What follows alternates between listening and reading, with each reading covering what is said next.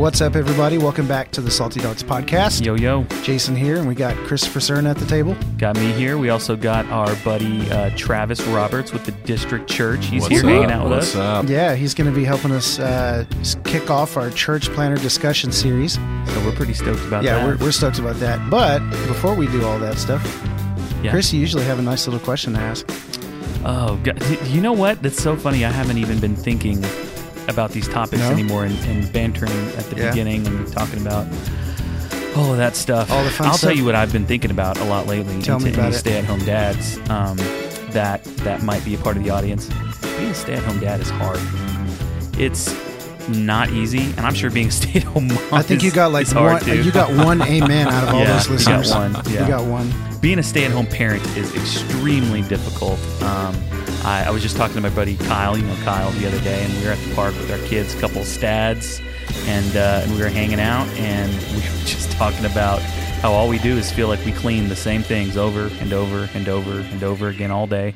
And I just tell Ellie not to bring her stuffed animal out, and she's got like 50. That it's a whole deal. So on top You're of stuck in the grind. yes, on top of doing that, on top of running a photography business, and then pastoring and Look, we and know you're a graphic design photographer already. and all that stuff. We know, Chris. So, dude, the grind never stops. But that's The what I've grind been never thinking stops. about. Okay. Yeah, Interesting. yeah. You wouldn't know anything about that. I wouldn't know about you, the You stay-at-home actually parent follow grind. the biblical paradigm of leading your family, and That's right. from I'm the the outside. I'm the umbrella. Yeah. Right. I'm not I'm even the dad umbrella. umbrella. I'm like a goulash. Have you seen that? I have not. I don't think so. You haven't seen No. that graph? It's like God as an umbrella, then Father okay. as an Yeah. that whole thing. And Yeah. Yeah. anyways, I see the value in it, but I could also pick it apart, but I'm not going to. Right. Yeah. Hey, Chris, Yes. I have a gift for you. If A GIF you, or a a gift? gift. I have a gift No, a for you. GIF? No, GIFT. Okay. What is it? Yeah, and let's just settle the matter. Now, I know that the creator of the GIF actually pronounces it GIF, but And he should have used a J. he should have used a J, but he didn't want it to be peanut butter brand. It needed to be I get that. animated. So it's graphics, right? Gotcha. GIF, graphics. So I call it GIF. Ah. Anyways, I have a gift for you. Yeah, what is And it? so if you're listening, you actually have to go back to Facebook and watch this because I want to see the look on Chris's face when I give him this gift. What is the gift? So, recently we've been talking about some controversial topics on the right. on the podcast. Yeah. And I just thought I wanted to be the good Christian brother and lovingly bring some correction into your life. And so I have a book for you. Oh gosh. Oh, I'm is this a so afraid Smackdown? right now. What is Or it? right It's in the middle called of a Smackdown? Introducing Christian Doctrine. I already have that book. And so it's the second edition. I have that book. You do have Yeah. this book? Hold Well, on. here, You need have another it. one I because don't need apparently another one. You have apparently it, but have haven't- you read it? Have you read it? I have not. You Okay. haven't. And so I just need you to read through that. And I Did need you just to go through your bookshelf? I need you to come in line, brother, with traditional Christian doctrine. And so get on it. Can you catch Can me I up just- on this? can I just say that I was there believe was there going off the rails at some point that Oh. I need to be aware of? Am I next to a heretic? Travis, yes. Well, yeah. Yes. probably almost heretical. Yeah. No, man, and this is kind of funny because, Travis, we were coming in and we were like, kind of telling him like, have you ever listened to the podcast? Do you know what you're getting yourself into? And he's like, nope. Travis just trusts us and believes it's good. And the bars are going to come down on the doors here pretty soon. You're going to get strapped in the seat and you're not going to be able to run away. But Whoa. Wow. Too much. no, what? That's where the doctrine's off. And he's in the basement of a long dark hallway Right. in the bottom of a church in Wichita. in Wichita, not Kansas. a good thing. Yeah. So to go back to we'll talk about this. Let's talk about it. I think so for us, I think some people would hear some of the things that we talk about and think that just entertaining different ideas or different thought processes automatically assumes that we're drinking some sort of Kool-Aid or when really, we really value conversation and exploring things. I know that I've undergone a pretty interesting, I'm sure you're familiar with the word deconstruction, Right. but Yep. after the first job that I worked at a church, it's almost like you get this peek behind, the real The ministry side, curtain. the ministry curtain. You get Yeah. a peek behind it, and so there were some things that I saw back there that I was like, oh man, like I didn't realize this is how it was going to be. And I mean, we're actually kind of already getting into our topic, but I didn't realize things were going to be that they were. Not to say that everything was bad and terrible, but there were things that were said and conversations that were had. I'm like, man, is this really the focus of what we're doing? And so it's almost like I've seen some things. I've had some battle stories, and it's like, man, I can't help but believe that this isn't the way that Jesus wanted things to be. And so from that, we'll have conversations about current expressions of the church and things like that. Now, I will say that, and I was just having a conversation today with someone about this podcast being like almost a sounding board for my faith and where I've come and how Jesus is bringing me through it. So I don't know how wise that is to a lot of people, but I will say that it's been really valuable, and I'm a verbal processor as it is, and so it's been extremely helpful for me. I know that I've had friends, other people write us in that have said, hey, it's great to know that there's someone else that feels this way and that's processing the things that I'm processing. And so I guess I'd pretty much say nothing's off the table for us to have a conversation about. Well, it's fun. Like that deconstruction word it's a buzzword. It's like super popular.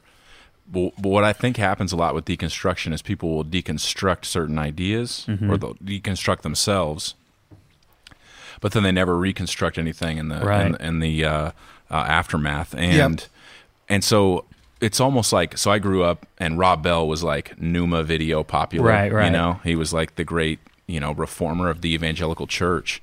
And he taught us to question. Right. But he didn't teach us to come to any solution. Mm-hmm. So he taught us how to like critique things and look at things and ask, is this the best way? Which was really refreshing. And at the time, the most conservative Bible-believing churches. We're just like decade late Rob Bells. Yeah.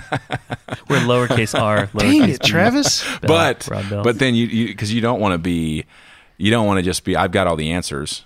Yeah. Because we don't. We don't, yeah. But you also don't want to land in the, I question everything all the time, and so follow me. Well, where am I going to follow you? Right, because you just ask questions, that kind of shit. And I think that's what, everybody wants to be different, but I think that's something that we really do try to implement into every episode is regardless of the topic that we challenge, whether we're talking about divorce or inerrancy or in one of 1,000 different topics, we want to bring some sort of action step and some sort of resolution. Well, we want to try to tie it up and not just leave people hanging like, it's always go talk to Jesus and see what he tells you. And that's almost always the answer. Seriously, that's almost always the answer. So that was just a joke. I was putting some books away earlier, and I found that Christian Doctrine book. I said, I'm going to give it to Chris. It's funny because I already have it. You do? Yeah. But you haven't read it. But he hadn't read it. I haven't read it. Michael Scott. Don't you know, you just got to have a nice, pretty bookshelf with lots of books on it. Yeah, so deconstruction is a pretty popular topic, and we brought up the word kind of last episode. And we're kind of dancing around some. I actually don't like the word. Just because a lot of negative connotations. Well, it's like the word Christian. It carries so much weight. But then now if you're a deconstructionist within Christianity, it has its own set of weight. Somebody will immediately go, "Oh, you're." Oh, because you get compartmentalized real quick. You're almost better to say like, "Man, I'm just on a journey right now with Jesus, and I'm praying through some stuff." I mean, and for the most part, that's the truth. Right. Yeah, it's also like the hipster, but it's Christian. It's a Christian word. It's like it's not a secular word. It's not a word out in the world. It's a word that we use as Christians, like millennial Christians use it, and nobody else is really using that word. Like you don't walk in with a group of like mechanics and say, "Man, like I'm just deconstructing a lot right now." Like, what do you mean? I'm desecularizing. Yeah. I coined the term. You guys heard on the Salty Lux podcast. Desecularizing. So before we dive too far in, let's take a moment and we'll pass the salt. I thought you were going to say pray. We already prayed though. Hey, remember we did the Devo last time? We did. I dropped that Daily on you. Devo. Wow. And we actually do pray before our podcast. I don't know if people actually know. We are Christian. We are do pray. We do love Jesus. But you know what's funny is like we always have to justify. Like I know I just said that, but I really do love Jesus, right? Like at some point we're just going to have to stop doing the things that we need to follow up with. Yeah. I really do love Jesus. This week's salt like ties in exactly to what we're talking to. So our last episode we asked the question, is something missing? And basically like, have you ever asked the question in a church service, in your faith, or whatever it is? Like, I've done the things, I've gone to the Bible studies, I've done the 101, I signed the paper, I volunteer, I give my 10%, and you feel like you're kind of in that place like, man, something's missing, And so we kind of address some of that and our journey. Talked about a gray area, like kind of sometimes feeling like maybe you're in limbo with like, man, I know I'm on this journey with Jesus right now, and I'm just in a place to where I don't know what's next. I don't know what he's got for me next. So you're kind of like in this limbo space where it's like, man, I don't know what God's going to do right now, but it's a little scary. Like I hope that I'm coming up to this next juncture of faith. Yeah. Right. So we actually got an email, and we're not going to read the entire email, but we want to give a shout out to a guy named Jared. And it's the first email we received in a couple of weeks, but it was really encouraging. And he took some time to really... It was a long one, man. Write some things out, and I appreciate it. Yeah, and long, when I say it was long, I don't mean that in a negative way. It was great to get someone's thoughts like that, Jared, you took the time to write all this out. We really appreciate it. Yeah, for sure. So let me just read the last part. I think he'll be fine with this because I'm not giving anything away. He just says, thank you so much for addressing this issue. You can imagine how refreshing it was to hear this last episode based on what he said he was going through. Right. And he says, it is a growing issue that needs to be talked about. I feel like you guys were talking about my situation. Please continue to talk about this no matter how much flack you get for it. You don't know how exciting it is for me to know that there are people out there who can question these things, but still approach it from a biblical point of view and ultimately in grace and love. Keep up the good work. So that was super encouraging. Yeah. You sent that bad boy late. I think it was like 11. Yeah. I got it late. I got it like at 10 o'clock, and so I shot it over to you. So anyways, just know that we do appreciate the feedback, and we do take the time to read the emails. I could get better about taking the time to responding. It's been crazy lately, but I did shoot Jared a quick message and said, all you said was thanks. And you didn't even use a vowel. You just said THX. Yeah, right. Period. Like you didn't even... I just responded K. That stuff drives me nuts, man. Gosh. Jared, I hope that the Lord will bless you with the rosiest of cheeks. You get those and you wear them with pride, brother. That's right. Wear that flattery. Wear that flattery. So, all right. Well, let's dive into the meat of the conversation. Yeah, I'm all about the meat. Let's do it. So, what are we talking? Let's talk a little bit real quick about our desire to actually do a church planting series. Yeah. Well, I think for us, I mean, everybody here at the table has church planting background experience. Whether that was helping start one. Did you ever help start one, like at a volunteer level? No, you were always kind of like the guy. Yeah, the guy. Yeah. Mm-hmm. Well. So, but yeah, we've all had, so I'm a previous youth pastor. That was my first step into the church planting circle. You as a... campus pastor, church planter, whatever. And then Travis is the main dude. Yeah. The main guy. So we all have this... Yeah, we all have this... the guy. We all had this passion, I think, for...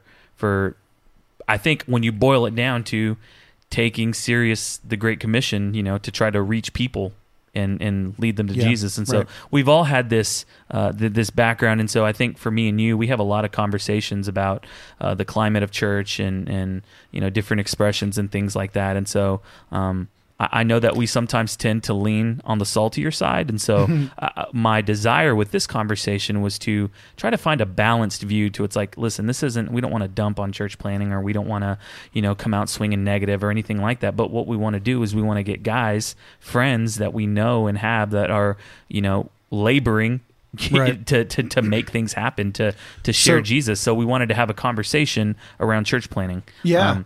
So we ahead. definitely want to try and tackle it from different areas or different viewpoints. Like, we want to talk to somebody who's going to start a church plant, or wanting to plant that hasn't launched. Somebody who's in it, which Travis, you bring that to the table today, and then somebody who has actually had to shut down a location or has quit the ministry or whatever, or passed on the church, they just stepped down, or they were like in that. it, now they're not, and kind of talk about that entire process, which I could bring a lot to the table on that, I think. But if I were really be open and honest in some of that, no one cares about nobody cares about me. I do want to get some other viewpoints. But Travis, so do people call you Pastor Travis? Every now and then. PT? Pastor T? PT, yeah. Do they call you PT? No, they don't call me T. No, they need to. What about Mr. T? No, I'm not big enough. You're tall enough, bro. I'm not big enough. I'm not black enough. For Can we say that on the Salty Yeah, Dogs? you can say whatever you want, brother. So, you guys don't know this. Maybe if you're watching, I got to talk about your height. Travis, and I made this joke earlier, he has Nephilim status height. That's He right. is a tall dude, both you and your brother. Your parents must have fed you guys well, man. They did. I mean, we always had Cheetos in the pantry. So is that the trick? Dude. It's just, it didn't matter what you eat. You just got to keep eating. 6'4" with cheesy fingers. Yeah. Oh, man. There you That's go. awesome. So we got Pastor Travis. with the District Church, and so you can check out more about their church at thedistrictchurchwichita.com. I'm sure you can find them on Facebook and Instagram and all that fun stuff. And so tell us just a little bit about, real quick, your context. Tell us about the District Church, where you meet, and the community that you're in, and just kind of give us a State of the Union address. Like, what are you guys doing right now, and how are things going? And then after that, I want to dive into why or how you knew you were called to plant. Cool. So have at it, bro. So, good to have you. Thank you. Yeah, guys, thanks for having me on. Super looking forward to this. Sure. Obviously, when you're in the middle of it, it's a huge passion, and you think that you've got perspective on it and all that kind of stuff. But I'm excited just to have the conversation. So we started the District Church October 2017. We call it the District Church because we're in the Delano District. We have a heart to be a neighborhood church.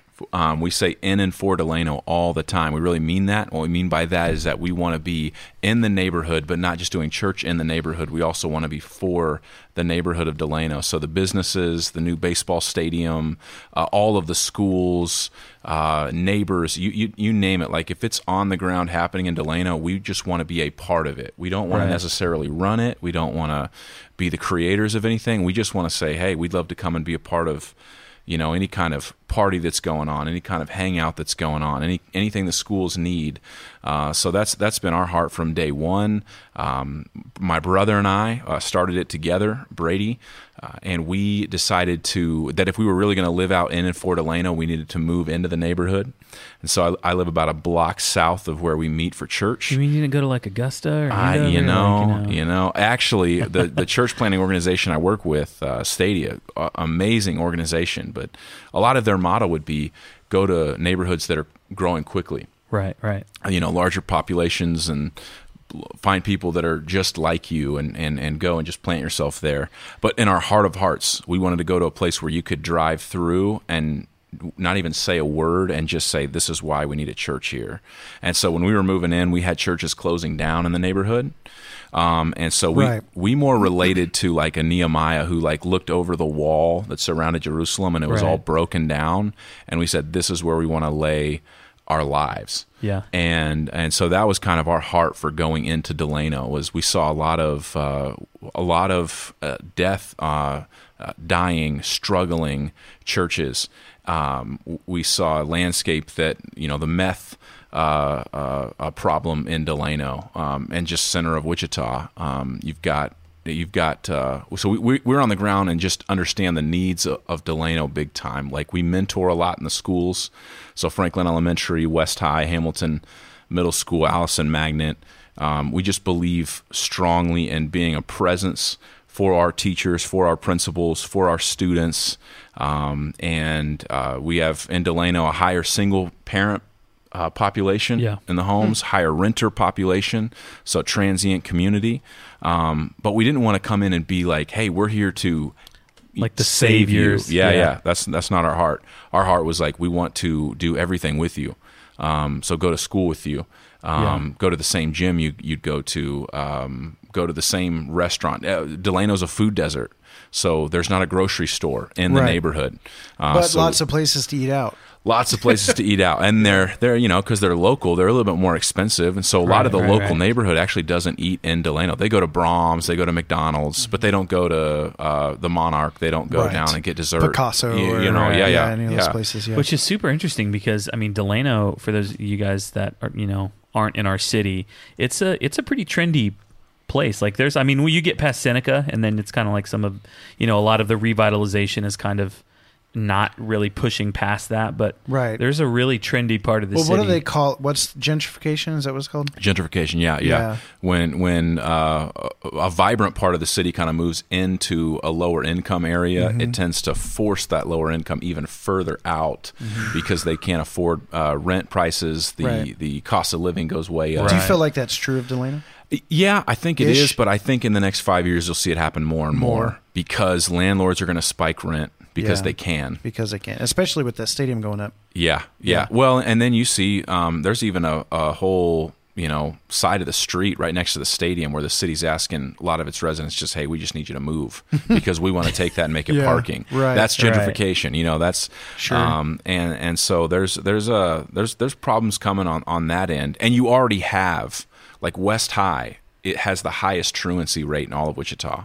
So kids just don't go to school, right? And it's like right across the freeway. Yeah, it's crazy. It's right there. It's kind of like you almost drive by and you kind of forget like West High is right there. It's just south of downtown. Yeah.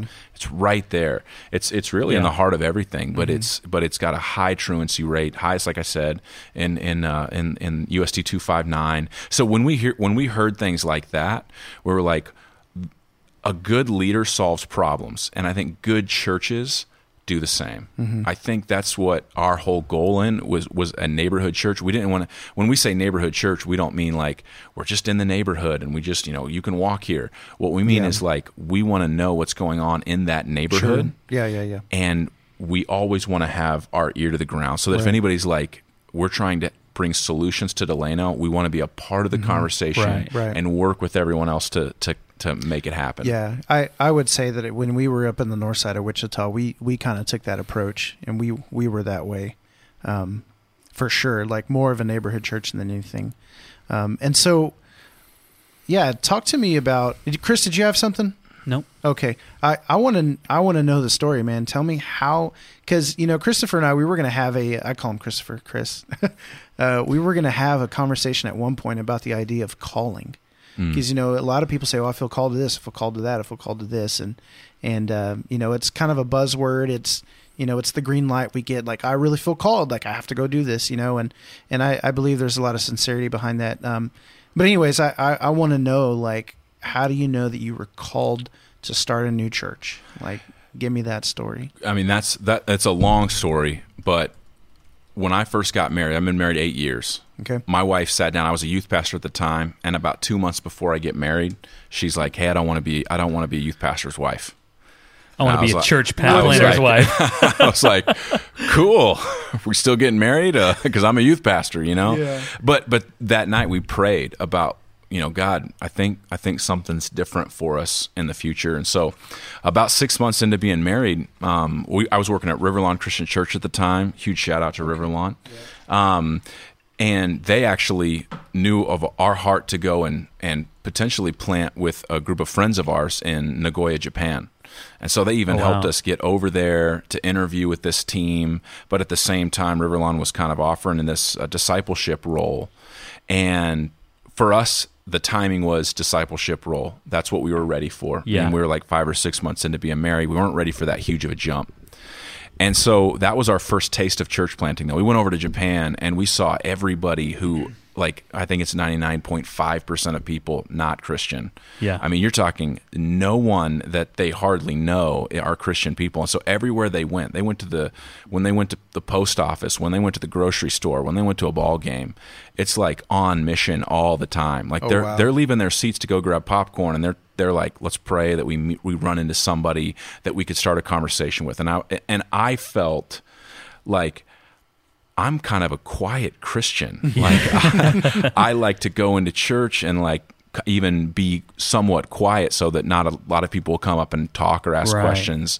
And it just convicted me, like, man, these people live so intentionally. So I literally, I went home and like, and even made a little painting that said "Live like a church planter," just because I was so convicted, and hung up on our living room wall. Yeah. But with full intentions, just to being a discipleship pastor and living more intentionally. So we kind of do that, and then 3 or 4 years later, we're like, man, we really continue to feel called. And the church where I was working said, "Hey, are you still feeling that?" And I said, "Yeah, I think we are." And they came behind us and said, "Let's go through the process of sending us to an assessment." So we went to Vegas for our assessment, which is kind of funny, They basically are like, "All right, let's see if they sin." Yeah, that's the assessment. They really for about a week, they're just pulling back your history, your past, all the layers. They're seeing, they're pulling back your character, but they're also testing your skill.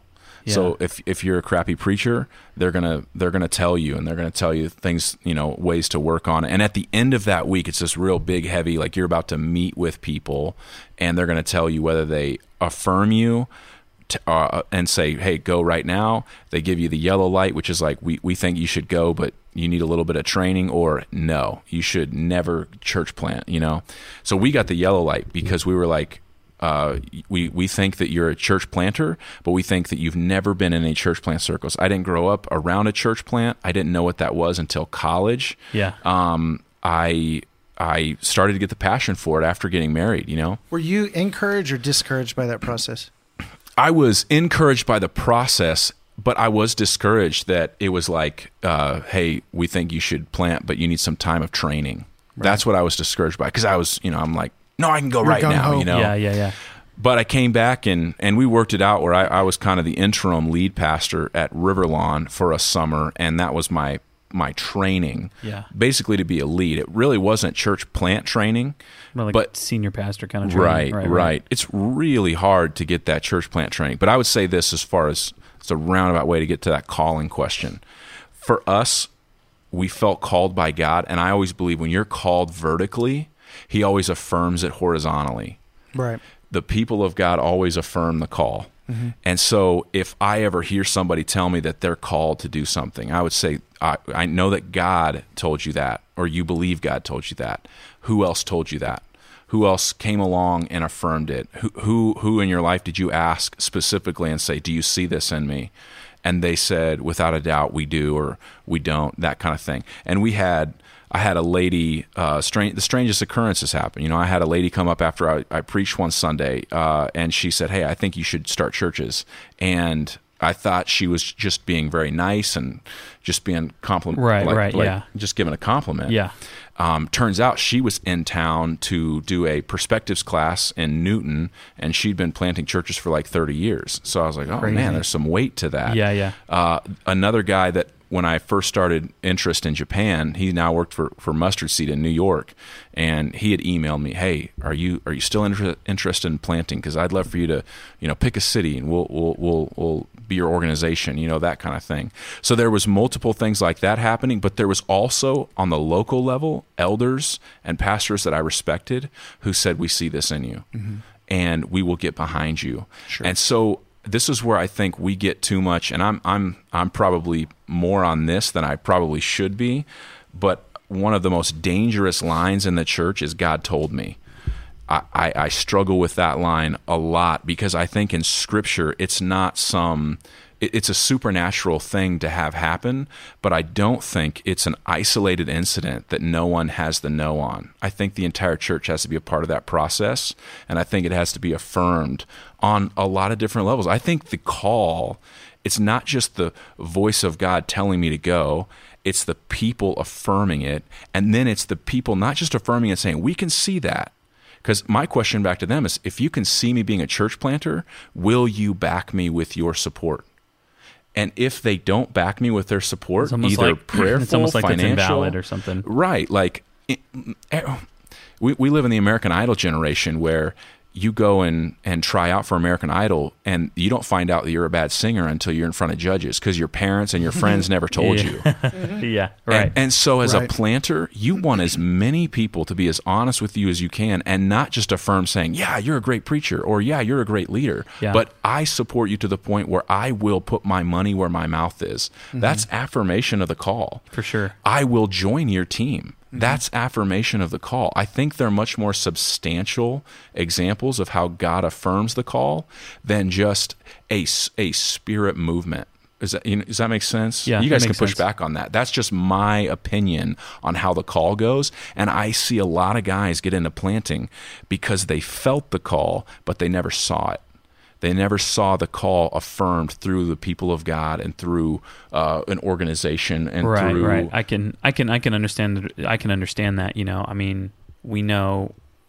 We just had a conversation the other day. I was talking to a buddy of mine, and I think we even talked about this yesterday, or it was yesterday. We got together for lunch. I think on the other part of the table, we had a conversation about calling and about like planting a church, and we got on this topic of like, how do you know that you failed or it was a failure or something like that? So we started to get along this topic, and a question I think my buddy Kyle, that's actually, he might be still watching, brought up to me. He asked me, he's like, if somebody feels like they're called to do something, does that mean that it's going to be successful? Yeah, right. Like, does that mean that, like, can God call you to do something, or is that just like us putting our expectations on what that call is? Like, is it possible to answer some sort of call and it's not going to have the payout that you think it's going to have, or it's going to go the direction that you think it's going to go? That doesn't negate the calling. It just, we assume that means, like, if I'm called, it's almost like, you know, like when you drift or you get behind a car. What do they call that? And you're like, drafting. Yeah. Like there's like the, yep. Okay, so you're like riding behind them and they're taking all the resistance. It's almost like if you answer the call, it's like, I'm going to be behind God, and it's like I'm almost on this fast track and everything I touch is going to succeed, and it's just going to take off, and it's often, I don't want to say it's often not that way, but it normally doesn't look that way for a lot of people, at least in the way that they have it maybe fantasized, or the, you know, they thought it was going to be like glamorized. Maybe that's a better word for it. We talked about that one time, right? Glamorizing ministry. But this idea, it's going to be this thing, and then it's not. This idea of call, idealism, and right. I mean, but yeah, I mean, there were things that I thought I definitely felt called to do earlier in my life, and I don't know if those were necessarily me just feeling real good about it, or having a spiritual high from a camp or from a retreat or something, you know. But I mean, I definitely can own that I might have at some point in my life misheard or read, like, God's like, I didn't tell you to do that. That's all you. Like, that's your desire. Nope. I'll be there for you, but I did not tell you to go and start that, you know, Bible study or whatever. So you bring up a good segue point. What do you think is what? Maybe don't make a statement that is going to be a blanket statement, but for you, and maybe the Lord has revealed this to you or those around you, whatever conversation you have, what is your idea of a successful church plant? Like, you look at the district church and you are saying, man, you know what? I feel like we're having some success right now. Like, what does that look like? The word I use for success, and I think it's a kingdom mindset for success, is faithfulness. Okay, good. Faithfulness is the benchmark for success, and faithfulness doesn't always look like what the world would deem successful. Okay, yep. But I do counterweight that with what I think most Christian leaders lack is the ability to succeed or lead well in a results-driven environment. Yes. We do not want to, we want to grow, but we don't want to be in a results-driven environment where there's accountability toward, you need to do this, or it's we're not going to keep going after it. And there's a tension there between, I've got to be faithful and then results-driven in some way, shape, or form. I like the word counterweight that you use there. I think that's... What do you think is the best way to navigate that? Because I'll just tell you, like, I was very, very results. Like, we wanted the full building. We wanted to hit the number. We need to have this much giving by this amount of time, which means we have to have this many people, and we want this many people in groups. And there were metrics that drove us.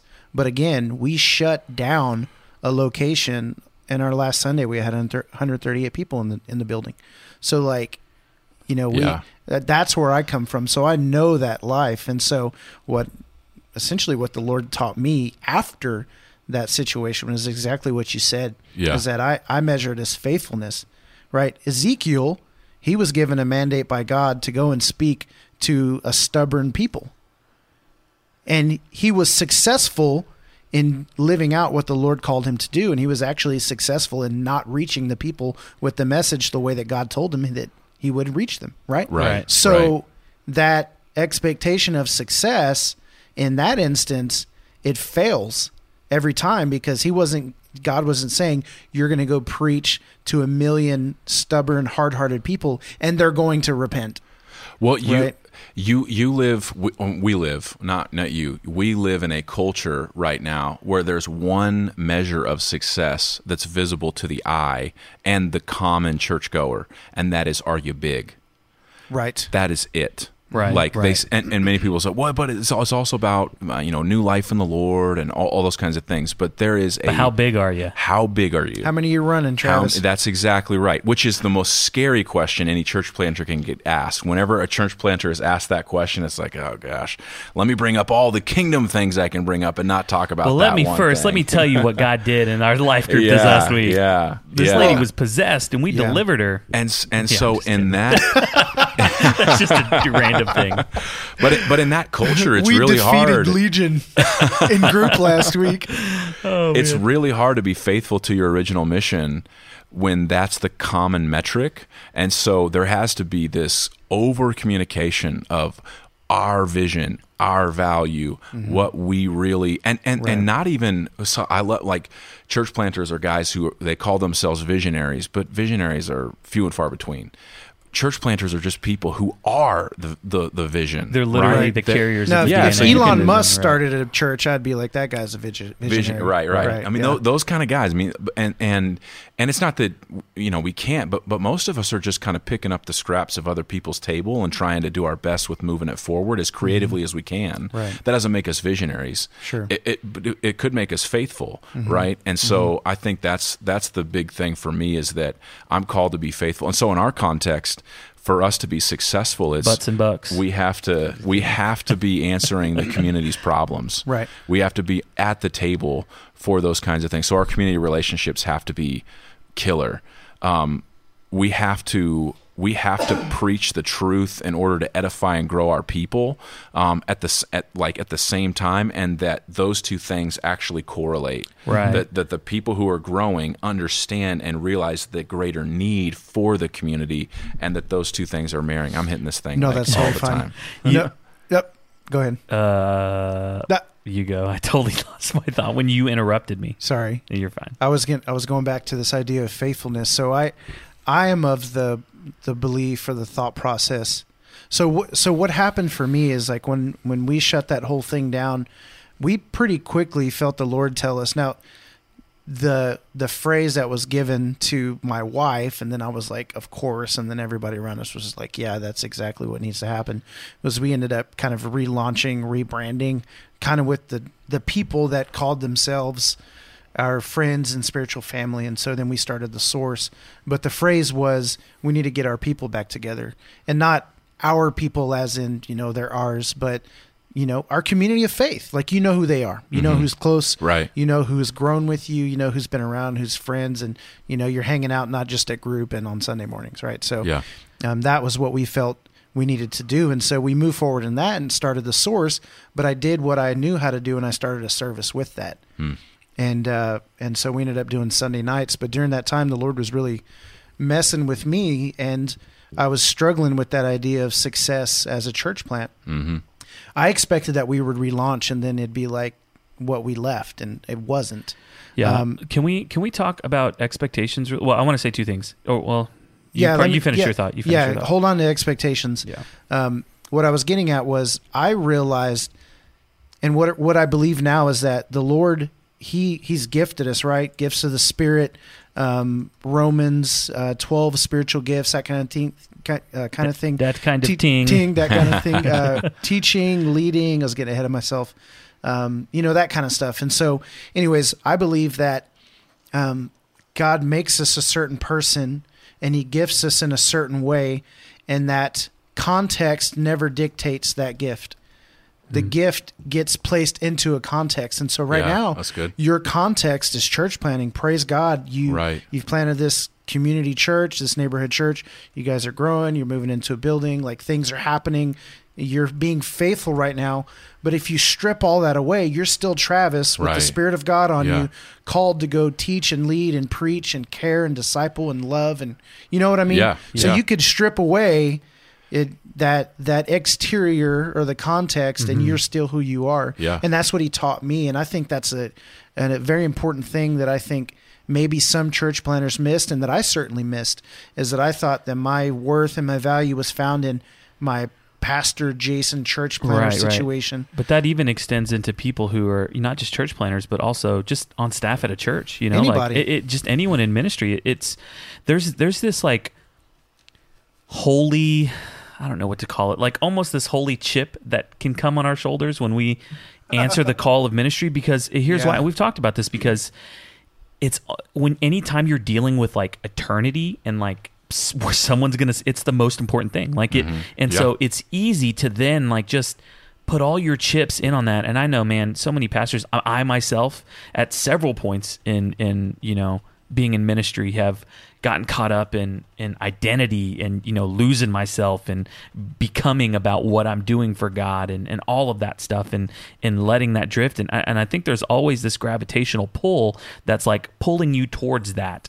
And so you have to really try hard to stay focused and centered on like, okay, I'm not just this pastor or this next steps for, like, I have an identity and it's in Christ and it's not just this thing. So it's like you really have to focus hard, because I think, quite frankly, like there is a ministry monster and it will eat you up if you allow it. Like the kukui, it's the ministry monster. But there's always this pull, but you have to stay, and that's with anything, like you got to stay focused on Jesus, which sounds so silly to say as a pastor, but and your best ministry will always happen not in a role, but in relationship. And you can't be in real relationship unless you are being yourself.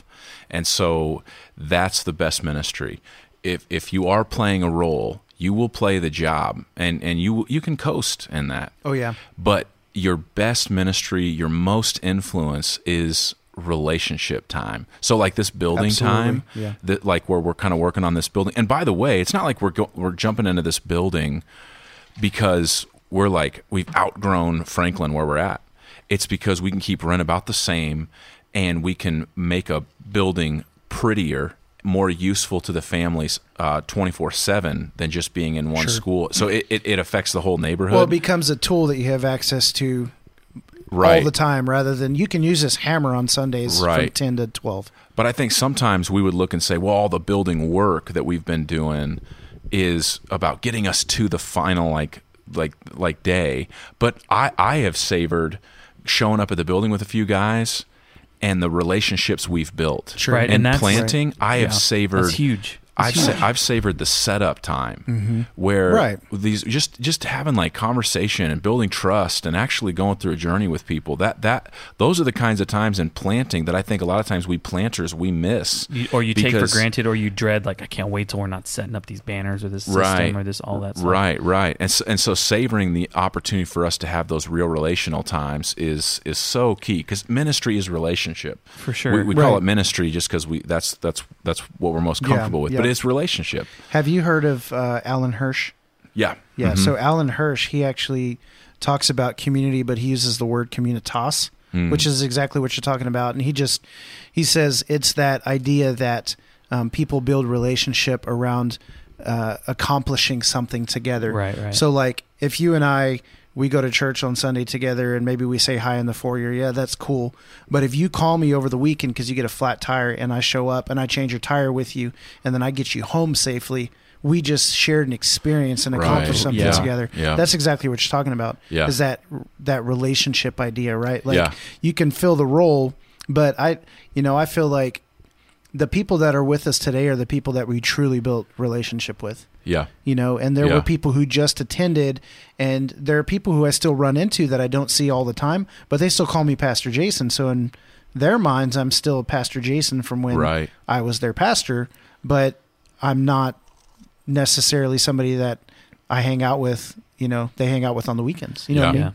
Yep. I think when you can shift your viewpoint, I got to give the district church props, because I think that you guys have done a phenomenal job of, for anybody that may be listening, that's like, oh, good answer, Travis. Of course, like being faithful and, like, and like, are we really in the sit? Like, but no, I mean, I've sit back and watched you guys for, 2 years live this out, be in and for your part of town, your community. And I mean, it's the real deal. It's real stuff. And so I think that the success that you guys have had, air quotes, like the people that God has brought into your community and under, your pastorship, you leveraging those moments the setup and tear down, the working in the building, all that stuff, instead of just accomplishing a task, realizing like, no, discipleship happens in the thousands of little moments that we have with one another. It can happen other ways too, but it can also be utilized when you're swinging a hammer or putting up insulation or doing all of these other things. Well, let me say this about the success word too, on a kind of a different angle. When it comes to planting, here's just an observation. And I don't know if it's a Wichita thing or if it's a national thing, but I think we force planters to be so terrified of success because the plans that they come up with are not good plans. I think there are many planters who have bad plans. And sometimes what I've seen is they're forced into bad plans because they're forced into very small runways to do something incredibly hard. I always look at church planting as like, that is the hardest thing to do in ministry. I even have guys who are in business who are like, dude, I started my own company. Like I started 4 companies and they're all doing well. How do you start a church? Right. Like how do you get that thing going? Mm-hmm. It's so hard, but it seems like what we've done is we've taken the hardest thing to do and we've said, we'll give you 3 years to do it. Mm-hmm. We'll let you talk to a few people to help you do it. Right. And we want to see results immediately. Yeah. And we'll give you this much money to do it, but you have to be self-sustaining after year 2. Right. And so what I think that is not that's not a kickback to the church to say, hey, church, you're really messing up. I think it's a kickback to the planters to say, go back and build relationships and get a church, get 2, get 3 that really back you and go into them and talk about, I'm in this for the long haul, but we need a long runway. We don't need 1, 2, or 3 year plans. We need 5, 6, and 7 year plans. Right, yeah. Because the failure rate for planting right now is year 5, 6, and 7. Oh, wow. That's where we're seeing a lot of because these plants are getting up. Even there's some of them are seeing some success. They'll bob along, but that mode in the life of the church where they're close to that maybe that 200 number. Or it's fewer people, but they've got substantial giving. Yeah. When that church planting honeymoon season kind of wears off, the people that were with them from the start end up going back to existing churches because it feels more church-like to them. Instead of sticking with the mission. And so there has to be, I think, a partnership between the planter and existing churches to say we are going to be a part of this. If the existing church is not a part of church planting in Wichita, then it's going to continue to be whatever you want to call it, a graveyard. It's going to be tough ground to tread. Would you refer to Wichita as maybe taking on an identity of a graveyard for church planting? Maybe not but do you think it's a phrase that someone could use to accurately describe it? Maybe not an identity. Yeah, but I think that it could be, but I think that in any city you go in, you're going to find a community of people that think that city is a graveyard for church planting because church planting is just hard. Now, I do think... So I had one of the guys on our management, Alex Gilpin. He was in Wichita for quite a while, but he planted a church up on the north side of Kansas City. And he told me at Exponential one year, we're sitting in these pews, and he just said, man, because he knew that we were kind of getting the itch. Yeah. And he said, just FYI, Wichita's about 10 years behind Kansas City. Because Kansas City, like you go up there and there's church planters, they're all over the place. Right. A lot of great organizations, a lot of great churches are backing them. A lot of community, all that kind of stuff. Yeah. And so he said, but Wichita is 10, 15 years behind because Wichita hasn't bought into the research that suggests that church planting is the best way to reach people far from God. Yeah, right. And just across the board, we've not bought into that. Right now, Wichita has bought into other forms of, spiritual conversation and spiritual activity instead of, what church planting is the thing we need, right? And so how let to me ask process you, that. Let me ask you a question based on this then. So when you're saying church planting, tell me how that's different from just starting a service. So we said this, one of the first things we said with our launch team. And again, we had a long runway. Like, I love church planting is so hard. Yeah. and we had as many tools as you could have to do it well, to do it right. Yeah. And that's from Riverlawn, right? That's from them saying, So you had that's from them resourcing us and giving us autonomy. Yeah. Which is what I'm finding out is crazy. I mean, they're right? basically giving you rep. Like, they're giving you their street cred. Like, we believe in them. Absolutely. Like, we trust them. We support them. All of that. But they also didn't like lord anything over us. Yeah. Like, there was no, hey, I see you guys doing this on social media, and we don't want that to represent us, Right. or Yeah. you know, over here, like they just kind of let us have that autonomy. That's huge, because I think if you've got a leader who's got a team and is resourced, and you say, I am encouraging you to go do this, Right. man, that sparks creativity, that sparks passion, that sparks security, which you need a little bit. Like, planters are a little crazy. Like, you got to you got to have some risk in you to do it, right? No matter what. But you got to have that backing. So there are plenty so of many questions there are plenty of church services happening on Sunday mornings. Oh, right. Let me say this. So we said this to that. our launch team, because we had 35 people coming from a church, and they went from a church service, really well done church service, and then they started meeting in a coffee shop on Sunday mornings, and we were not doing like church service. Right. We were like training and equipping for 6 months for ministry, and we told them all the time, just this one-liner, we're planting a church, not a church service. Good. And as we're telling them that, that was like a good one-liner the first time they heard it, but it become a rallying cry 5 and 6 months down the road to remember the why here. Yeah. What's the difference between a church and a church service? And they began to understand, well, the church does the ministry, the church does the equipping, the church is the people that are mentoring the kids, that are raising parents and families holistically. They're the ones that are sending and all those kinds of things. Dude, that's a big huge deal. Because, I mean, you look at, I mean, it's almost where you guys shifted your focus. You're like, hey, this is an aspect of what we're doing, and it's going to come, and we're going to start a service, and that will be a thing that we do. But, I mean, dude, and this is going to sound probably a lot more negative than I want it to sound, but I mean, I follow church planners. I'm friends with church planners, and I mean, even new church planners that follow me from Kansas City that are getting ready to kick off, and I got looped into their, ad thing, and I follow them just because I'm interested to see how they do things, and so much of the strategy is all geared towards pointing the finger towards the service, like this big thing is coming, and so, but what you're saying is that was going to be part of what you guys were doing, but it's like, hey, you almost, in some ways, pulled people back and took them out of this environment to where they could consume, and allowed them to like reshift their thinking, almost reconstruct their views of what the church is. Hey, the church isn't this service, it's we are gathering together. We're going to equip you. This is the thing to come. The goal isn't this service. The goal is right.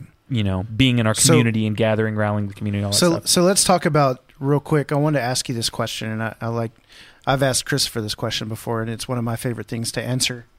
Is what do you want for people? Look at how talented I am right now. That's really good. I gave you that at a bad time. I stayed on the mic and poured water. Yeah, ultimately, what do you want for people? So, like, bottom of the funnel, essentially, maybe they, I don't know, how did I want to frame it? What's your goal? Like, what's your goal for people? Like, right. Like, I mean, obviously, you would love for people to plug in and find community and know like, what is the ultimate thing that you want for people when they come to District Church or interact with anybody in your church family, your spiritual family? Yeah, man, that's a question. As soon as I hear it, I'm like processing. I'm like, there's so many different answers, and so I'm overwhelmed by the answers. I'm like, well, if you don't know what to say, just say salvation. Right, that's the best answer. Jesus. I want them to because ultimately this is what you're inviting them to. Yeah, no, 100%. Right. I want them to see the church. I want them to see the church as a piece of the community that they're called to then go and help. And so the community at large that we live in and the community that we're a part of as the church, I want those two things to be synonymous. Mm-hmm. And I want there to be, I always want people to, like, this will sound cliche and whatever, but I want people to have a relationship with Jesus in real life. Right. In real life, in real relationships, in real conversations. Right. Like I take 2 Corinthians 5:21, where we're like, we love the new creation piece, but that ambassador piece we get a little uncomfortable with. Like, and we tell our church, like, the ambassador is a badge you don't ever take off. You follow Jesus in real life. So when you're in the coffee shop, when you get angry, when you get cut off, when you lose your job, when you get a job, like, you're following him in real life. And so the question is always, how would Jesus live this out when he got a raise? How would Jesus live this out when he lost his job? How would Jesus live this out if he's broke? You know, I mean, Right. all those kinds of things. So, like, just follow Jesus in real life, because what I'm doing is trying to follow Jesus in the real life I have right now. And that's church planting in Delano, that's living in Delano, that's being always around the Midtown area. Is just like, follow Jesus in real life. Follow Jesus with my wife when I go home, when I'm around my kids, when I'm here at this with you guys. It's just to follow Jesus in real life. And I think that's you the want key. people to just live out their faith. I mean, essentially, like, hey, just don't come and just plug in and just do the checklist. Like, live this stuff out, like, everywhere you go. Yeah, 100%. I think that's key, and that'd be my desire, is that you'd walk into a group of people that are following Jesus in real life, and not the like ethereal following Jesus in my heart. Right. Like, following Jesus, I think, is a very you see it. There's fruit. You see it by people showing up to the service, and we don't over prioritize our service, but we do prioritize it. We see it by people serving, by people giving, by people sharing their faith, by people in close-knit community. That's a follower of Christ. If you're not doing those things, even though those are activities, you're probably not following Jesus at some level. There's probably a level of unbelief in your life where you're saying, it's just not for me right now. I'm not all in on that. And so so that's what I'd want people to walk into and then be a part of, that I could actually do this in my real life, follow him. Right. And I think, and I'm going to say this, and I'm not saying that you weren't implying this, but I think it's worth saying that when you're saying follow Jesus, it's him leading. So I would say, you would say follow Jesus in loving your wife, and I would say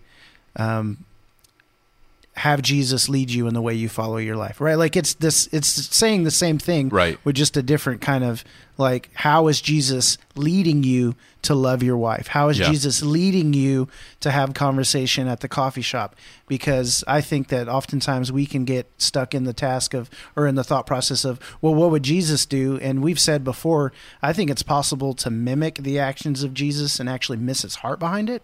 And so Jesus cultivating a heart for people within you, so that, it's not that, I don't think Jesus had to, like, force himself to be who he was. And I think sometimes we try and force ourselves to be who we think Jesus wants us to be, right, versus allowing that transformation to happen, or saying, yeah, do that in me. Because there's times where I don't want to be nice to my wife. Yeah. And so when that happens, I will do it, like, fake it till you make it kind of thing. But I'm going in prayer and saying, God, that was ugly. Yeah. Like, that is a nasty part of my heart. Why is that still there? Well, deal with that on a heart level. We wrestle with belief in such a different way than they did when they walk with Jesus. Like, right. Peter used to disagree with Jesus, but still believe him. Right? Like seriously, like, so agreement and belief are two different things, right? So Okay. take so Luke 5, Jesus says, cast your nets out. Peter's washing his nets, and Right. he says, we've been working at this all night. We haven't taken anything. He does not agree he's about to catch a boatload of fish, but he says, but because you say so, I'll do it. Yeah. So his thing was, first, you don't speak back to a rabbi like that. You don't say, like we take obedience like this. Like, we hear a sermon, we're like, let's go discuss it. And Jesus is like, no, you go do it. Go do it. You know what I mean? Like, Yeah. we're so weird on that.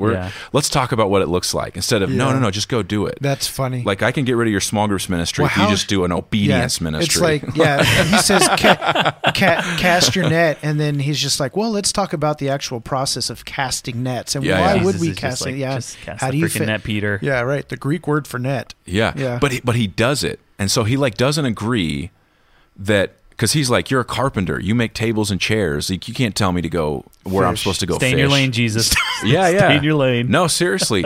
But he believes him because he does it. He actually obeys.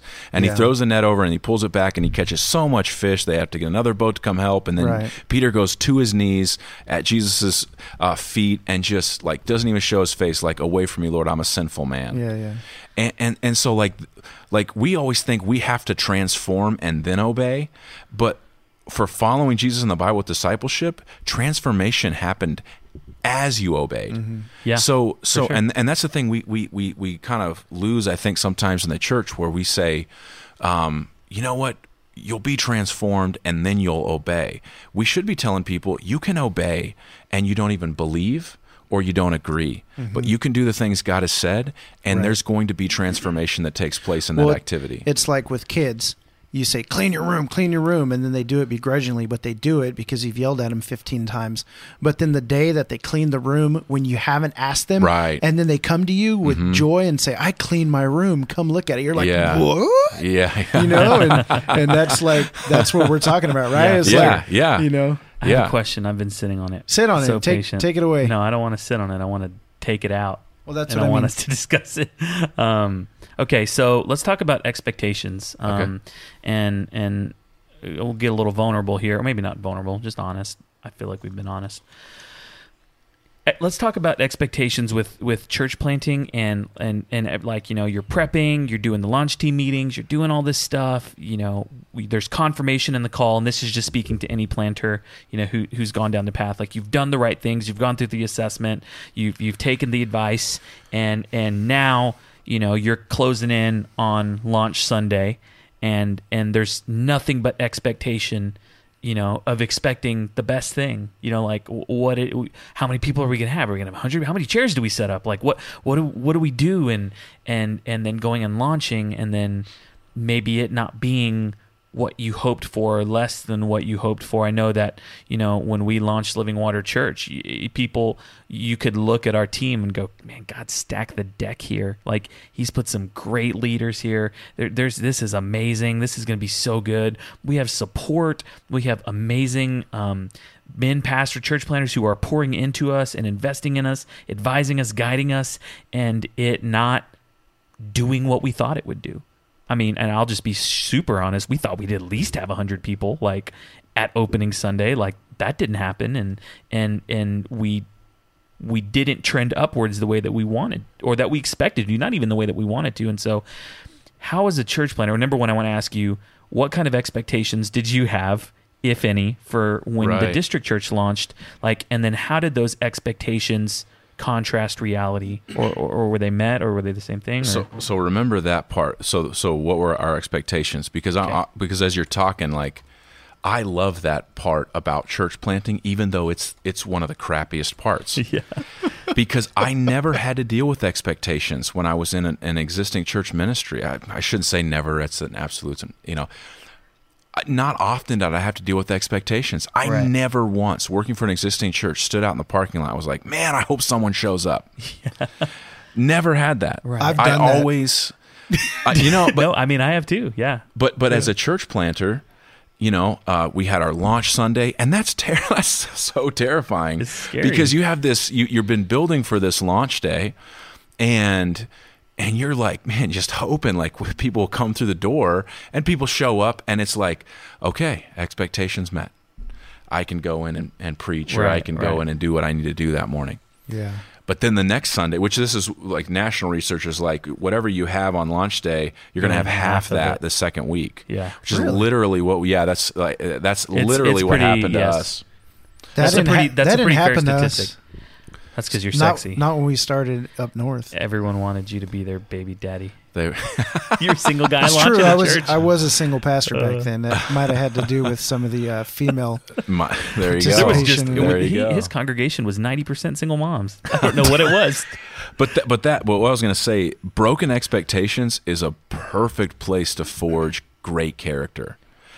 Because I agree, 100%. And too often we look at expectations and we just sit in it and we process it. And this is like what you were saying before, Jason, about like expectations ends up hurting us at a deep level because we've put our identity in being a successful church planter. Right. And so why are expectations broken?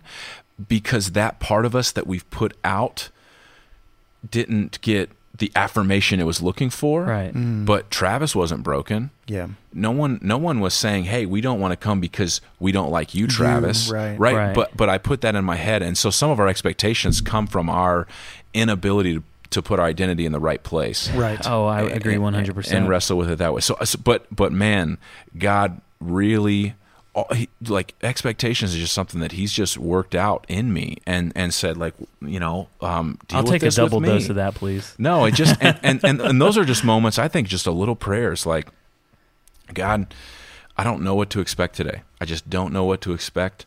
But whoever comes to the door, thank you, because you're bringing them in. Right. And no matter what it is, and don't let my eyes get focused on. Every planter has the Monday blues. Mm-hmm. Where you're dealing with some of the rough, like, okay, you always think about attendance. You're always looking at some sort of line item. Margaret of money. didn't show up again in the nursery. Right. You have to have a conversation. You know what used to drive me the craziest? I don't know how you feel about this. Is on Sunday morning, early in the morning, getting all the text messages from the people who can't be there that day. Yeah. They just, hey, I can't do this. I would rather they just didn't show up. I would just rather text me instead of, yeah. And they were doing it out of they wanted, I can't make it. I'm so sorry. They were genuinely sorry, but it was like one after the other. And I'm like, and that's driving me crazy. That's true of existing churches. They have the same exact thing. Yeah. Even the most successful churches in Wichita right now, I guarantee you, their children's staff, their volunteer staff for Sunday mornings has the same thing happen every week where they're dealing with volunteers who last minute don't show up, never told them. It's just plants feel it more because we don't have backup, and backup and backup and backup. You're the tech dude, Yeah, man. yeah. No one knows how to run that soundboard but you. It's true, bro. Yeah. So you feel it. You feel it a whole lot do. more. So we had the same expectations probably that any planter would have. We expected. I think when we started, I was expecting like 300 people.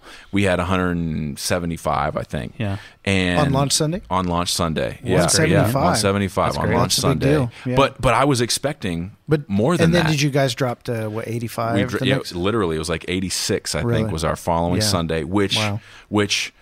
First of all, like, it's crazy because there's this weird tension in planting where it's like only 86, 86, bro, 86, right, and then we just kind of incrementally grown from that. You could have that mindset because, and granted, I'm probably speaking from a place of like we're speaking from experience, but the paradigm that we were in, what happened? There was almost this pressure to perform. So there were expectations, and there was this. What did you do? What didn't you do right? Did you not have a strong enough social media presence this week? Did you this? Did you that? And so that type of those mental gymnastics that you have to go through to like almost, it's almost like you can't help but rate yourself up with God. Like, oh man, if the authority in my life is feeling this way, is God feeling this way? Is this? And so it's extremely vulnerable for church planners. You spend all this hype. It's all you post about. Your friends are blocking you like you're a third multi-level marketer. It's like all you talk about. You have the thing. You're posting all the pictures, right. And then everyone's waiting to see a crowd shot opening Sunday. Like, how many people were there? How many people were there? And you're like, we only had 85. And you're over here like, what the heck? We had 85. Like, that's amazing. Like, Yeah. and so the question that I want to get to and that I want to ask planters, because let's just be honest. I mean, well, maybe not. Maybe you're a rare breed, but I feel like the majority of planters feel like if God is bringing me to it, He's going to bring me through it. He's going to blow the doors down. We got the sky's the limit, and He's going to do something huge and something big. But if He brings 100 or 50 or 75, then that's exactly what God wanted. But isn't that bad theology? Yeah, I mean, isn't I it? would say yes. No, I'm and I don't mean that's your theology. That's why he brought the book. Yeah, that's why Jason brought the book out. It's in here. It's chapter 5. No, but that's the same. You did read it. Like on some level, that's like the reward theology that your obedience means a reward's coming, and reward is something that Jesus talks about in the future. That reward comes, nothing goes unnoticed and ungiven, right? Yeah. But I mean, we have more examples in the Bible of a successful prophet going out and just being crushed than we Yeah, no have joke, of them winning. of the Right. picture of what you just said. Yeah. Right. Like, I followed. Where's the crowd? Jeremiah, like Eat that poop, Jeremiah. it was Ezekiel. Oh, it's whatever. They all ate their poop. Jeremiah I mean, just essentially. wept over the people not man. turning. But then that always like leads me back to that faithful word of like, what is it that we're called to be faithful to? Because if I'm called to be faithful to bring a big crowd, and that big crowd doesn't happen, then God's going to talk to me about why weren't you faithful to bring in that crowd, and I'll be like, man, God, I just don't know. I didn't know how to make that happen, Right. and I don't think that's on His checklist for us. I would say not. I think that if the crowd comes though, then it's the same thing that's on His checklist. Were you faithful to my word?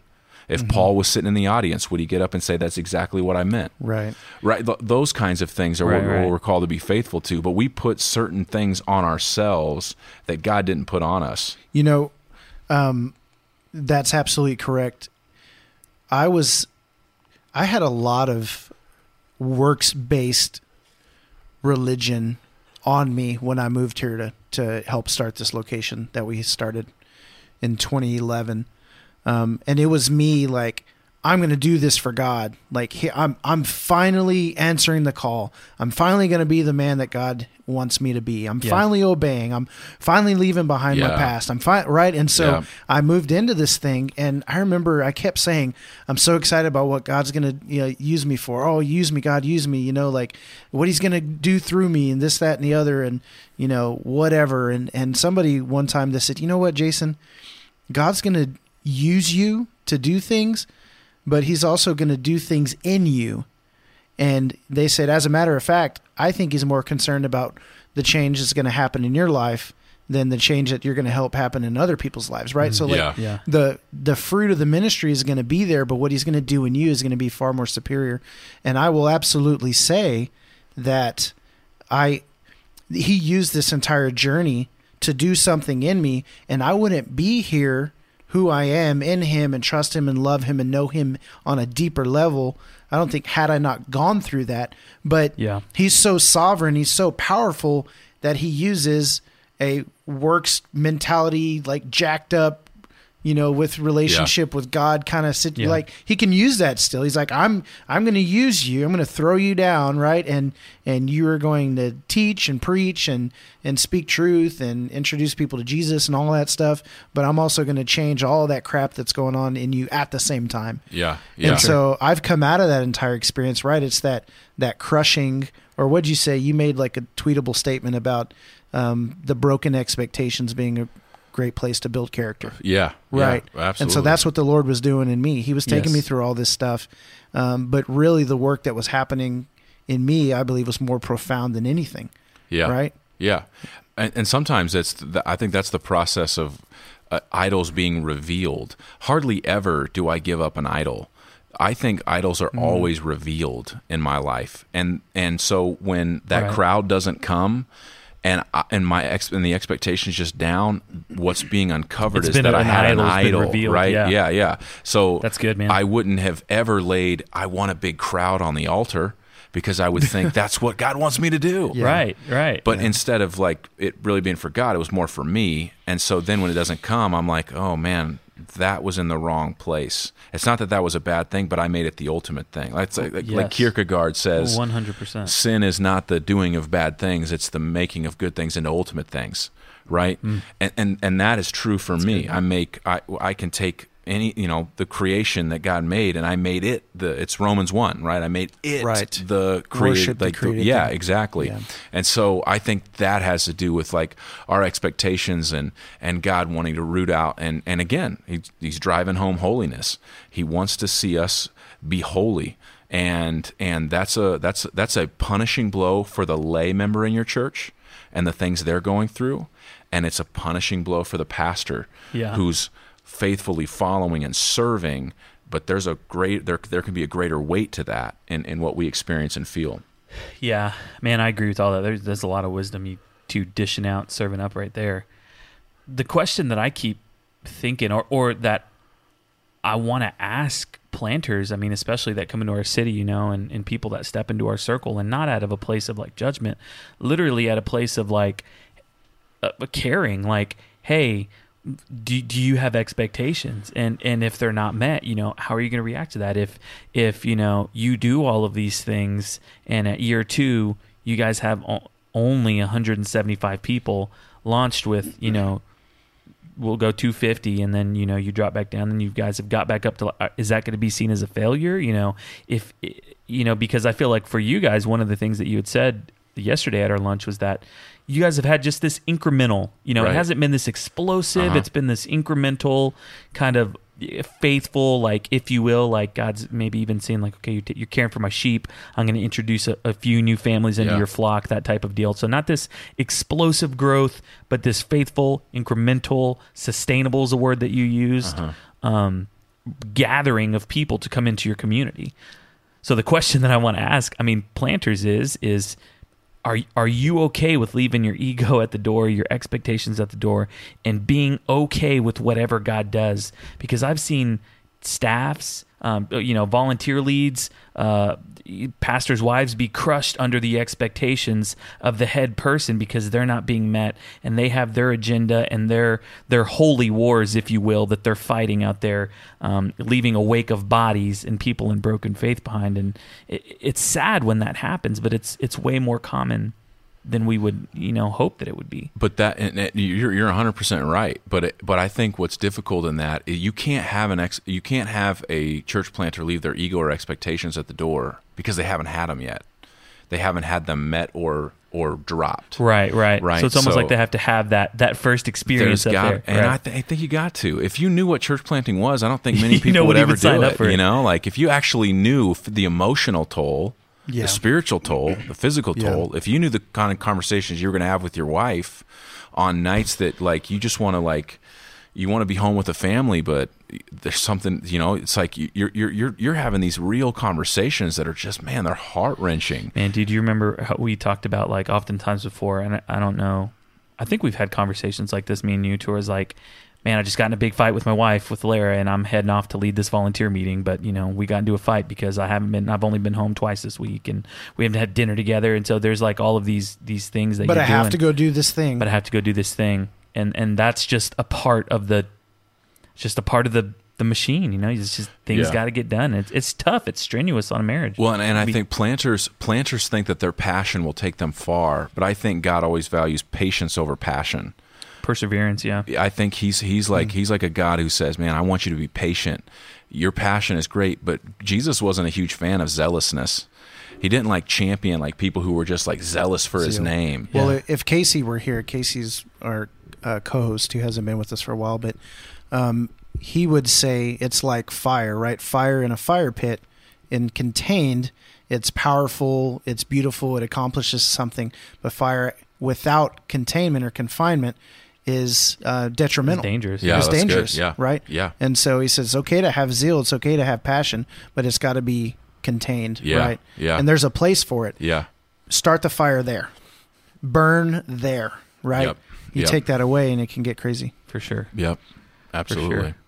I wanted to ask a question. So, I don't know that I want to go that route. Nope, I'm going to defer. I'm not going to ask that question. I want to know what the question was. Nope. Okay. So, I'm not going to ask that question, but I did want to ask you the question, and I told you I was going to ask you this beforehand.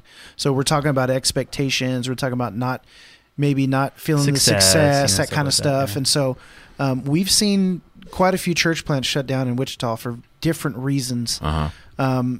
Under what circumstance do you think you would ever shut the doors of District Church? And you can actually choose to not answer this question, but I feel like a lot of guys don't know the answer to that question when they plant, because they don't, in their minds, think that it boils down to expectation. God called me to this. We're going to have to grow. I don't think he called me to plant just to shut it down in 3 years. Nobody would say that. Yeah. You know what I mean? Yep. And absolutely. 100%. Yeah. So either answer how or why you would shut it down, or why maybe you think church plants are closing.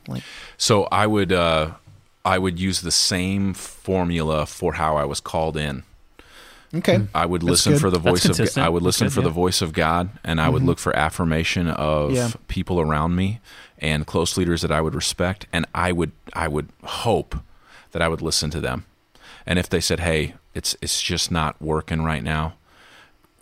We can be doing this somewhere else. We can be taking the people that you have. We can use them in better ways. We can reach that area in a better way." Then close the doors at that level, and which helps me because it takes the weight off my back. This isn't my thing, right? And I think this is the other thing that planters have to get with, like. This is not Travis's church. It's not Brady's church. This is God's church. God never gave you a church to plant. He gave you a church to serve and go and steward and be faithful in. And so I don't own any real estate of it. Right. So how would you respond? Because I had to ask these questions at every level of our existence. And sadly, when we were the biggest, it still wasn't enough. But as we've continued to lose numbers, we've continued to grow deeper in relationship with those around us, and we've continued to grow closer to Christ. And I believe we've been faithful, and we've started new ministries, the podcast. Like there's multiple podcasts, there's online presence and classes and that kind of thing that have been birthed out of what we're doing. Right. So it's not really a come into our room and be a part of this thing that we're trying to grow, but really equipping people to do the ministry that God's called them to do. So that has continued to happen. But I've had to wrestle every step of the way. And honestly, there was one Friday night where I think we had 3 people show up. And, I went home and I was like, God, what do we do? Do we shut this down? Based on the amount of people that have shown up. So do you ever feel like if you were, and we're sustainable, like that's the craziest thing. Right. Like we can pay our bills.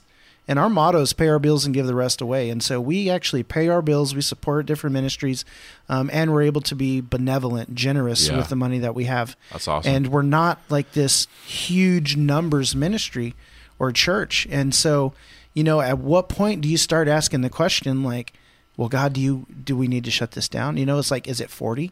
Is it 70? Is it 35? You know what I mean? I know you asked him, but can I chime in? Yeah, go for it. I mean, I think for a lot of church plants, I think people start asking that question when you come down to when you can't pay the bills or when things are, getting kind of, and I don't mean that, and that's just a reality when it's like, man, we can't pay for rent. We got this, all of these, mostly rent, and oftentimes in schools, if a lot of planters go into schools, you're talking a couple grand, like per Sunday. And especially if salary, rent. like, Yeah. Sometimes, I mean, there's all of those factors, but I think there's a lot of planters that would not take a paycheck to keep it going, but when you can't pay the rent, that's literally, I think, the kind of the big thing that's like, I don't know if we can do this. And so I think for a lot of people, they're analyzing based off of finances and can we sustain this? Can we do this? Just with Living Water, when we launched, that wasn't, that was a question that we started having. I mean, we started looking financially at like, we can't afford this. This isn't working, and we knew it's like, okay, we're good till this period. If at this point things aren't working out, we're going to have some very serious conversations. Now, we were about 3 months before that point when we felt like God said it's time to make a switch and transition, and that's when paradigm shift. Now I know there's some people that have said like, dude, you just made that shift because you couldn't afford it. I see what you did, and it's like, we may have looked at that once we got to that row, but we didn't have to answer that question and look at that. It's like Francis Chan stepping out and going to start house churches. Like, oh, you couldn't afford to sustain the thing. Right, except Chan could. That wasn't a situation. Yeah, but so for us, we started looking at that, and I know that there are lots of planners that financially that's a tough thing, or when you can't find space, or when there's just no space to be had, like, and it's real hard. I mean, for us, like, we meet at a park right now. I don't know what's going to happen in 3 months when it starts getting cold. Like, we have a couple contingency plans for some things, but which is fine because we're in a very interesting season in our church plant too right now, to where I honestly don't know how much is coming in, but I don't necessarily need to know because we have like zero expenses. We're able to meet some needs when we Right. can, but maybe that's considered reckless or sloppy or I don't know. But Sure. I think for a lot of people, it's the financial, and I don't mean that as a bad thing as much as I Yeah. do the reality. Yeah. You know, one of the questions I was going to ask you is how did you end up planting the model or paradigm that you planted? Because it makes me wonder too, like, you know, you guys started, Living Water started, and they like planted the service and like did that whole thing and went that route. But now God has led them to, you know, meet in homes and that's what they're doing. It's a smaller community, whatever you want to call it. But I believe Chris is being as faithful as he knows how to be. And so, you know, what I guess I want to know, what is it that drives people to want to like plant in the school and do the big service and do that kind of thing rather than actually like, hey, let's start some house churches or, you know, that kind of thing. Yeah, for me, that's probably just more opinion because Sure. I got friends that are like, you know, all around that they've got different paradigms that they're kind of working through, house Right. church model, things like Yeah, that. And I mean, I yeah. respect respect the heck out of what they do. For me, I think some of it's gifting and ability. I connect really well with people from the stage, and I've just recognized that not as something I'm super insecure about it. Like I'm always asking my wife the wrong questions after a sermon. Hey, how'd I do? Did people like me? Yeah. Yeah. And but there is a I think that especially in a service, the spiritual gift of just preaching the Bible, Sure. people connect with. I think it's still something that even in today, just old school preaching the Bible connects with the person that's even furthest from God. I have like every week I have an atheist, agnostic, I have a gay, we have trans. We got a lot of stuff Did you going say that on. you guys have like some people that work nearby, like some people of the Muslim faith that come over and like attend some of y'all's Bible studies sometimes? We've just got a conglomerate, like just different people. But what I think that they are fixated on is when we just get up and preach the word. It's your and tight we jeans, talk. bro. Right. But so for us, that fits one, just a natural personality characteristic, a natural gifting. It's not something we're faking. It's something that we love to do, but we don't like crush the service. It's not like the thing. Right. We're not like looking to compete and say, man, we're just going to compete with every service in town. We just understand that I think that preaching, real biblical preaching, and using that gifting, especially when it's something I think that God's gifted you in, I think that connects with people in really supernatural spiritual ways. So do you think that maybe, and this is all speculation and opinion now, and I'm not thinking of anybody in general, but Perfect. like, I like it. okay, good. Like, you know, Joe Schmo goes to plant a church and he's like, yeah, we're going to do this thing. Like maybe had he gone a different route or tried a different model, he'd have been more successful, quote unquote, in that, even though we just talked about faithfulness. So you can be faithful in, you know, doing Right. anything, but Yeah. some guys may be better fit for that kind of situation. Like, and you know what I mean? Like, Yeah. like you said, you planted with Stadia. Uh-huh. So they did your assessment Yep. and got behind you through funding and all that stuff and mentorship. Yeah, so they Yeah. really didn't like fund us. They equipped us with training, Okay, bookkeeping, right, you know, right. that kind of thing. So they planted a specific model. Then I'm sure They've got a model in their minds. Right? Yeah. So maybe I guess my question is then, like, if I show up and they're assessing me for their model, you know, do you feel like they're in the mindset of like, hey, I don't think you would be great at starting a Delano neighborhood church, but I think you'd be a killer house church leader. Like, Well, see, I think it's got to be because I think you're on the right track. Yeah. I think it's less the model of the church and what is the need around you, which is what we're trying to answer in Delano. Okay. So like and I actually think big churches are doing this really well. They know who they're trying to reach, and Right. they are unapologetically reaching them.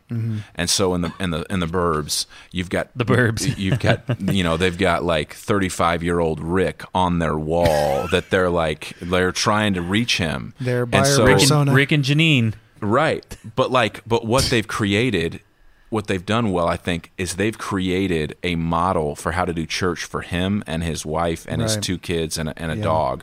And so if you went to Stadia and you were like, man, there's this neighborhood or there's this section of our town like that's where we're going to see the unchurched, is more in subgroups of people that already exist in our culture. And if we get creative on where the lost are, where the people are that are far from God, Right. and we create our churches to fit that need, then the model of the church is going to fit that. Right. Not the model of the church is going to fit, this neighbor. You know, Right. does that make right, sense? Right. Right. And so what I want to say to that is I think that we need to like destigmatize or make it okay and even a healthy practice to allow people to graduate out of models. Yeah. Because you're talking about 35-year-old Rick. Well, if he goes to theburbchurch.com for 4 years and they're still doing church for 35-year-old Rick and he's 39-year-old Rick, 4 years grown in the faith, Right. that might not be for him anymore. Right. And so then 100%. how do we maybe get people, churches, pastors, whatever, to think like, hey, it's okay if you graduate out of our model? Yeah, well, see, and this is where I think churches have to get out of the mindset of like, and the individuals have to too, but the comparison thing. Right. God made an elephant to be an elephant. It's massive. It's huge. Yeah, It needs yeah. different. I mean, so it's got different needs. An otter is small, right? Yeah. Like but it's designed that way. Right. It's supposed to be that way. Yeah. And so every church looks at success and failure based on how many are in the seats and what money's coming in, instead of what's success or budgets and failure baptisms. based on where you're at and the lost that are around you and the people that need to hear what's the gospel need around you, because those should be more of the defining factors of how well you're doing. And you should seek sustainability in your context, not at church plant like at large. It should be, what does a sustainable church look like? If I want to plant a church that's going to be here for 25 years or 50 years, what does that model look like here that's going to keep reaching people for that amount of time? And if it's not fruitful first, like I think evangelism drives the church. Discipleship is huge right now, but discipleship always happens naturally as the church becomes more inward focused. But evangelism is what really gets the church. It's like evangelism is the New Testament buzzword. Like that's what gets people excited about what's going on where you're at, is Jesus is new. Something's new happening in me. Transformation is taking place. I'm not completely sure about everything that's going on here, but I like where they're headed. You know, those kinds of things. Yeah, but you know what? Like I came to know the Lord, I think when I was like 14 years old, but I grew up in church. But it was when I was 14, a freshman in high school, that I really came into relationship with him. But even so, that was I was 14. I'm 37, so 23 years. Even 23 years later, I'm excited about the transformation that's happening in my life because of my relationship with Jesus. You know what I mean? Like, and I think that, you know, if we can get that, you know, that's still evangelism to me at 23 years into my walk, still talking about how amazing Jesus is. Yeah. Like, you have to know this guy. Yeah. Can I go on one for a second? Get on it. Okay. So, you know, use the word evangelism, and I think that's so important. I mean, it's now how people do that and what that looks like, and, you know, does that take place during there's just all these questions that go along with that. But I mean, people can agree with that's like making the connecting point from you to someone else to introducing them to Jesus. Right. Now, regardless of how that happens, there's all sorts of different methods and things like that. I feel though, like for so many people and so many people in a church community, they've been told that it's almost like they're not evangelizing Jesus or spreading the good news of the gospel or Jesus or, you know, who he is, but how awesome our church is and how awesome our service is and all of this thing. And so there's this huge, maybe you call it an idol around like this brand of our church and who it is. And so, you know, based off of some of the things that you've shared with me and just that you've said on the podcast, I don't think people are coming to the district church because, your words, I'm not knocking it, clike, right. You guys aren't like crushing putting the on service. crushing it, Yeah. like crushing the service and like, you know, doing this big thing to people. Are like, dude, did you see that Carrie Job this week? Like, you know, like you guys aren't like doing that, or you have other really big mega churches where they're known for a certain element of their church. I would say that with the district church, what I've heard from you and seen from other people and from the impact that you've had in the community is that people are coming to the district church because of the people of the district church, the interactions that they're having with them, the teachers at the school, some of the parents of those kids. And so what's happening is that people are being mobilized out into the community. Right, It's not so much whereas the service is just this hub that people come back to. That's the gathering it's the anthill that people return to every single week. Right. But it doesn't sound like you guys are pushing for get them here, blah, blah, blah. Like, that's not the main point. Whereas I see so many people, and I was once there. I mean, to where it's like, our church is awesome. We have this, like sign this membership and you get a little tag to scan on your way. Like the whole thing, like you're a part of our community now. Sign this covenant. Well, I mean, evangelism is it's an individual thing. And I would say nothing pushes people to grow faster than evangelism. They can pray, they can give, they can serve, but everybody's uncomfortable with it because it's the thing that makes you grow the fastest. Go share your faith with that person. They get all nervous, and then they start to actually vocalize what's coming on. Jesus says, out of the overflow of the heart, the mouth speaks. So when you start speaking and you bumble over your words and you look like a fool in front of that person, you go back to Google and say, man, well, I didn't understand that question. And you deepen your faith through that whole process. Right? Yeah. But what you're saying, I totally agree with, because the evangelism worldwide is the church. Right? Mm-hmm. Like the great evangelist is not an individual person. It is the church body. It's community. Right? And so that was the whole goal. Like Jesus says, like they'll know that you're mine by how you love one another, by how you're united. And so the entire church has to be a part of that evangelism picture collectively. Yeah. Well, you even take the word, since we're talking about evangelism, and I think that people are scared, I think, to evangelize. Maybe not. There is a big part of it is because they don't feel like they have all the answers. But there's another part too that I think that we've almost put expectations on people that you've evangelized successfully if they pray the prayer. Like you did the great job. Right. And so it's almost like, right. I'm going to use the analogy. It's like trying to go out on the first date and get lucky. It's like you're just trying to close the deal. I mean, that's what it is, as opposed to like, no, I'm going to start this relationship. We're going to start out. I'm going to get to know you. You're going to get to know me. And then you do whatever Jesus says. Maybe Jesus tells you to share this aspect of your faith. Maybe he doesn't. I mean, but following his lead and prompting throughout that process instead of just like, did you get the hand? Did you get the prayer? Like that thing. And so that could be overwhelming and like defeating for people. Yeah.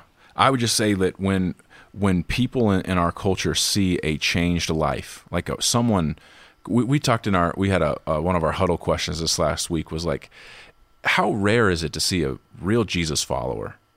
Like, how many Jesus followers do you know in your life? Like, that you would actually index in your life and, like, in your mind and say, man, that is a Jesus follower. They go, and Pastor Travis, Pastor Brady, that's it. But no, those but like... salty dogs. Those salty dogs over there. But unfortunately, most of our people were answering with, it's very rare. Mm-hmm. I don't know of many that I would say, that is a Jesus follower, identify that way. And so when you do see somebody who is vocal in a relationship, I'm never one, it's just not my personality. Just be like, if you were to die in the next 30 seconds. Yeah. But when I go, like, so I go to the gym and I view that as like a mission field. Yeah, for sure. Every single day I'm looking to like these guys don't know it yet, but like, if I haven't met them, if I haven't met them yet, there's a goal for me to meet them. No, man, I understand. And to go in that direction, and build that relationship. And I've seen fruit from that. There's been people that come now to the church that I see on a daily basis because I started that process with them. And that's what I just want to exemplify for our church. I want them to have that somewhere and have that time out and about where they're actually building that. And I think it's important because, I asked that question earlier, like, what do you ultimately want for people? Well, my answer is the Sunday school answer, Jesus. Like, I just want people to come to know him. Like, I want them to get plugged into community. I would love for them to have ministry and, live out what God has put in their heart, like all that stuff. But ultimately, like, if people enter into relationship with the invisible God, right? Like, he reveals himself to them and then, Holy Spirit, transformation, regeneration, that introduction, that relationship that starts to happen. Like, he's got them. Yeah. Like, I don't have to worry. I mean, I can help them in their life, and maybe I'm a shepherd to them or teacher or pastor, whatever it is. Yeah. But for the most part, it's like if you enter a relationship with God and you're going home and you're crying out in the middle of the night or before you go to sleep, you've got that secret place where you're connecting with him and he's doing something, like, praise the Lord. Yeah. Like, I want that more than anything for anybody. Sure. But I think people have to know their why. Travis, Mm-hmm. like, we talk about evangelism and like, go share your faith. It's a scary thing. Well, sometimes people don't know why they should. Yeah. Or we can tell them why, but if they don't know why, and if they don't have a why, they're not going to do it. Yeah. Right? It's out of the overflow. Yeah. It's not like it's the pastor's job to pop the top. Like we can Yeah, help right. maybe shake them up a little bit. But I think there's something in that. So let me push back. Go for it. Okay. Yes. I think our generation, how old are you, Jason? 37. Okay. So our generation, how old are you? 28. 28. Get out of How here. old are you? 33. Oh, okay. I'm 28. Yeah, you're just Just too ignore young. the hairline. You're Well, we too just young. got a nice little... But even, I mean, collectively in our generation, we're super uncomfortable with evangelism. Right. Because we think evangelism is intrusive. Mm-hmm. We think it's rude. We think that is what is one thing that's actually wrong with the church, is because there's this expectation. We think evangelism, and if you're like me, I think track. Like passing a Right. track to somebody. And I just Right. have Right. horror or things in my... the bracelet we made in right, VBS. right. Yeah. And so we're uncomfortable with You're the certain black elements. meat. You're a sinner. Yeah. We're uncomfortable with certain elements of like public faith. Yes. But this goes back to that obedience factor where Jesus is like, he doesn't like preach and then say, go discuss it. He's like, preach and go do it. I think he's the same with evangelism. He sends the 72 out 2 by 2, right? I don't think that they could look back and say, not ready for that. Because I guarantee out of that 72, they weren't all like, yeah, let's go and do it. I think there was some like me who'd be like, I'm kind of uncomfortable with this. I'm going to do it But because you you go- told me, Jesus, but Because there's a little bit of uneasiness. No matter how well you're trained and no matter how long you take and no matter how much of a relationship you build, we're called to just go. Right. And I think if people can get over that weird hump Right. and actually get comfortable or even get passionate about their faith. Yeah. But again, that it flows from the why.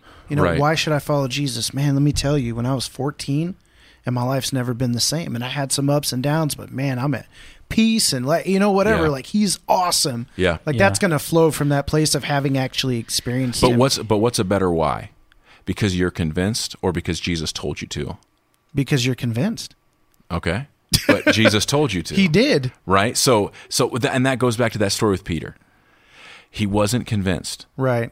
but he did. Why? Because he literally said in that line, because you said so. Right. That's the cultural element that's different for us from like a biblical practice than how we practice. And I think that we have to be sensitive to that. And I think that authenticity has a lot to do with it too, yeah, because that's what I was going to get to. I can just robot, if you were to die in the next 30 seconds, do you know where you would spend eternity? We use Right, that. right, We right. use Right. that joke, but You know there's what I'm probably saying? not very Like- many people Yep, out I'm there with that you. are I'm with you. throwing that Yeah. out. I think for me, And that's where that comes from. Yep, Yeah. I'm with you. I think with evangelism for me, one of the things that brings hesitation or pause for me is the bait and switch, right? Like I'm all for, like, if I could reorient or say one thing to believers, if it's is to not just don't view someone as a wham bam, like, did you accept or yes or no? No? Okay, I'm on to the next one. 100%.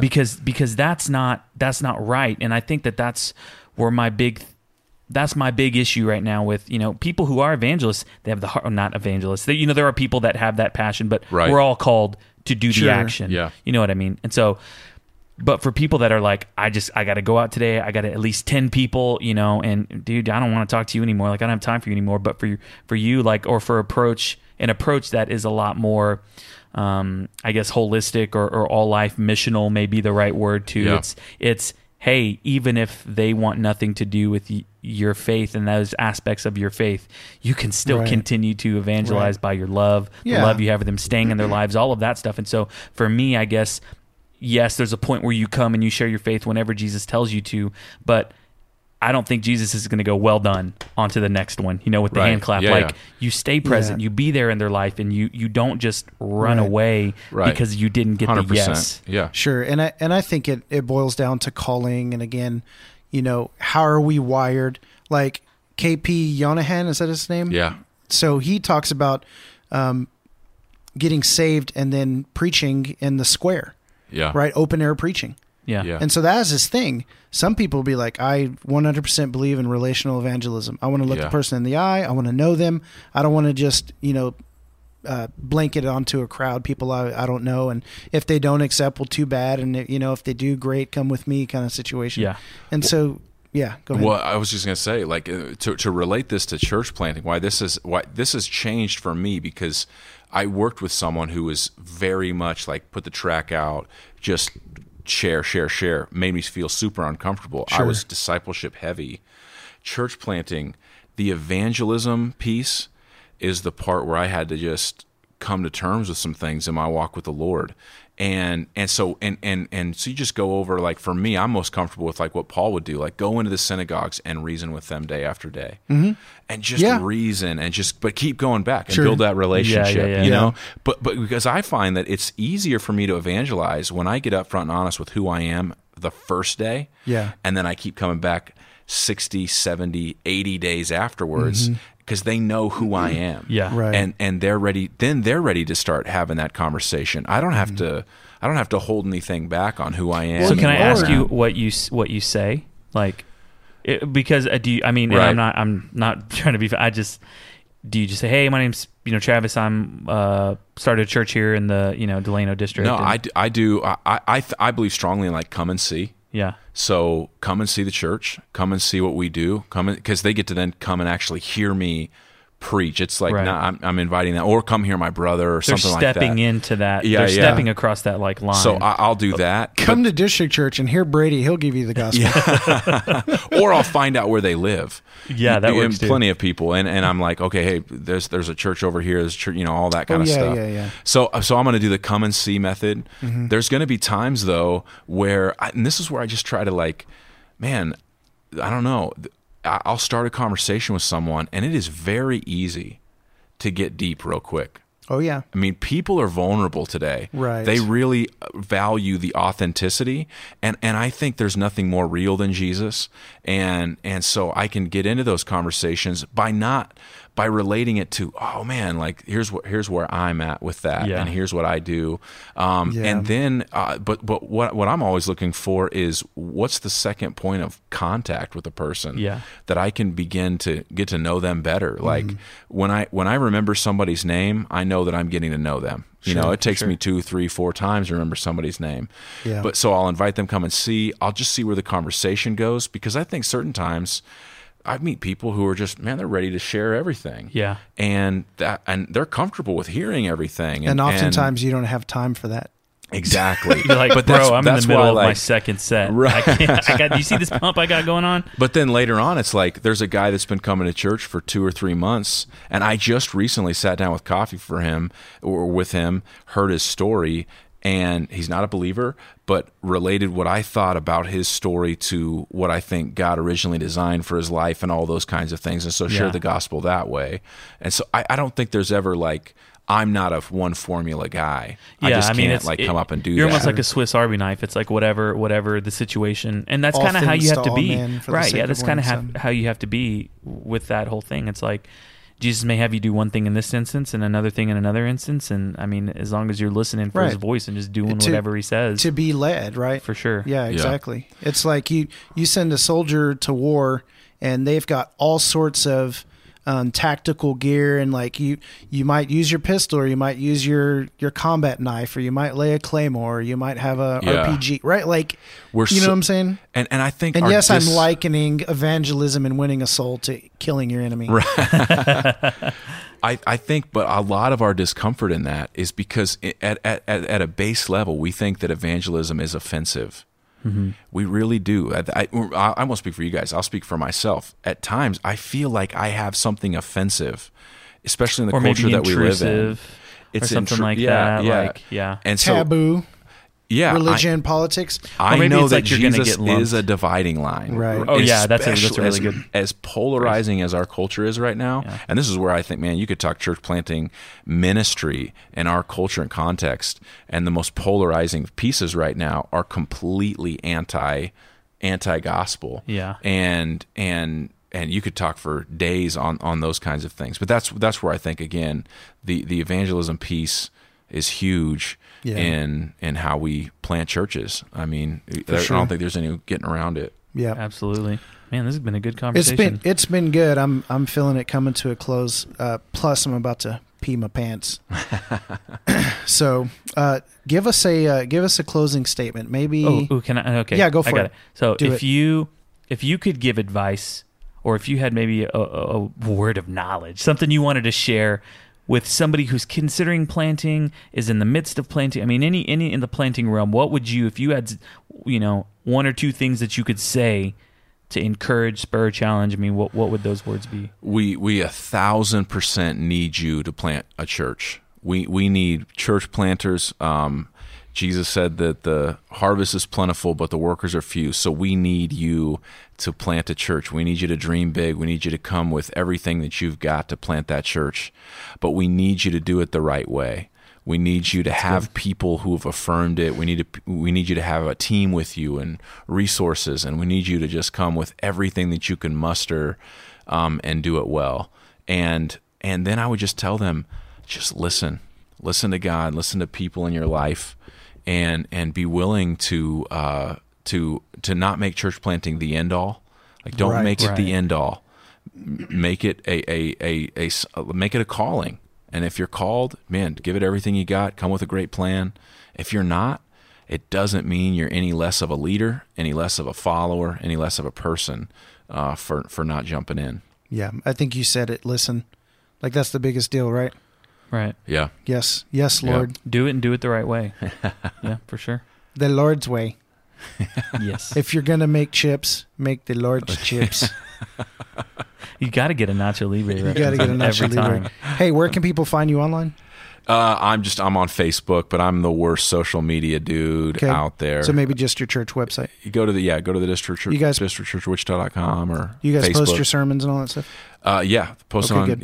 Yep. Awesome. Go on there and find them. Yeah, I'm pretty sure you may get some people from our little network that really resonated with just how you view church that may go watch a couple sermons. Cool. Send you some critiques. If you think he's doing a terrible job preaching, just share That's right. Absolutely. Yes. Travis email at Brady at. That's right. Yeah. So that's so funny. Brady's not even here. He's getting ragged and on. I barely even know the guy. Like, I think I've seen him once in my life. Oh man, so that's kind of dude. funny. I'm so thankful for that. Yeah. Thanks for coming, man. Well, for you coming today, but also for the community that we have with some pastors here in the Wichita area, church planners. We're trying to keep that strong, and so I'm super encouraged. I'm encouraged to have more conversations about this thing. I think that God took this topic exactly where it needed to go. And, and man, just thank you so much for your time and just sharing your thoughts. And you can tell people it's not that bad coming on the podcast. Right. So absolutely, it's a lot of fun. You only never mind. Go for it. I lost my train of thought. You lost your train of thought. I got nothing. Awesome. Happens all the It was time. good to have you, man. Yeah, appreciate it, guys. Had a lot of fun. All right, listeners, saltydogspodcast.com. Email us, please send us some email. saltydogspodcast@gmail.com. We want to hear from you. Leave us reviews, do the likes and the shares and all the Or things. just emails. They're so encouraging. They are. They really are. We'll pass the salt with your name in it. For sure. Yeah. Salty Dogs. Out. Peace.